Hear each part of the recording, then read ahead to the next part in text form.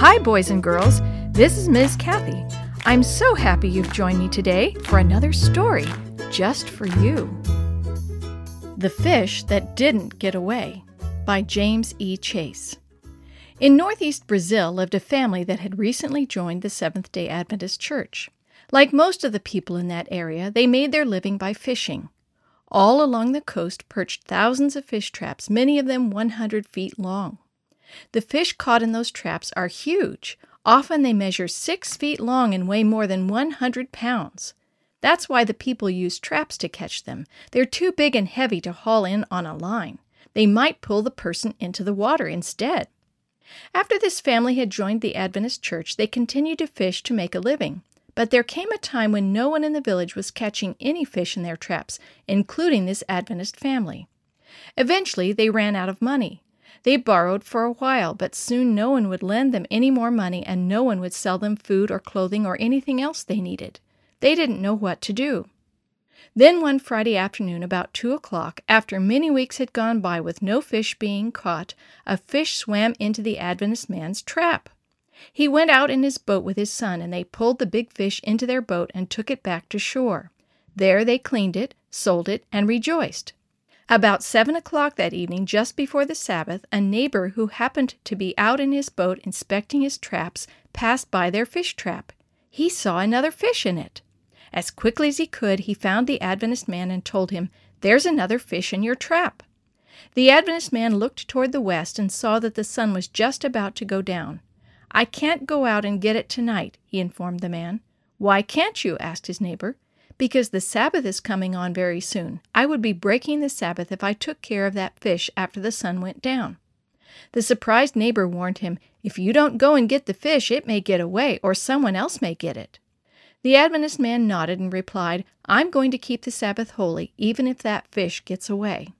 Then that Adventist father got his boys and girls together and they prayed, "Jesus, please take care of that big fish out there in our trap. We want to have it tomorrow night after the Sabbath is over. Please take care of it." They went to bed that night, but word had gotten around the village that there was a fish in that man's trap and he wasn't going out to get it on Friday night because it was the Sabbath. The people shook their heads and said, "That man is crazy." The next morning, the family had another prayer before they went to Sabbath school. "Jesus," they prayed, "you brought that fish into the trap. Now please keep it there till the Sabbath is over." After they came home from church, they prayed again. As soon as the sun went down that night, the father and son went out in their boat to get that fish, if it was still there.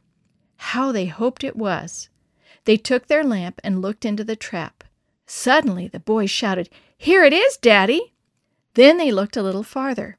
There was another fish, and another, and another. The trap was full of huge fish. It took them all night long to get them out, all night and all the next day until past noon. Would you like to know how many 6-footers they got out of that trap? They got 122. Besides those 122 large fish, they retrieved hundreds of small ones, 2 or 3 feet long. They caught so many fish that when they sold them, they were able to pay off all their debts, and they still had money left over. Now, here's another interesting part of the story. How many fish do you suppose were caught in the other traps right beside theirs? Not one fish was caught in the other traps. You know what that makes me think of? The same God in heaven who led the sheep and lions and elephants into the ark led those big fish into that fish trap. And what was the final result? What did the people in the village think who had said this Adventist man was crazy? Already 4 of them have been baptized into the Adventist church because they say that a God who will bless faith and obedience like that is the God they want to serve and obey.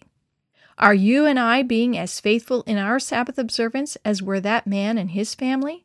Let's remember this text. Seek the kingdom of God above all else and live righteously, and He will give you everything you need. Matthew 6:33.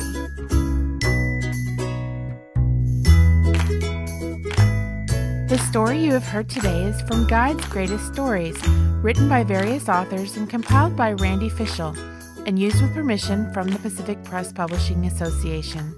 If you're interested in any other books published by the Seventh-day Adventist Church, please visit AdventistBookCenter.com or call 1-800-765-6955.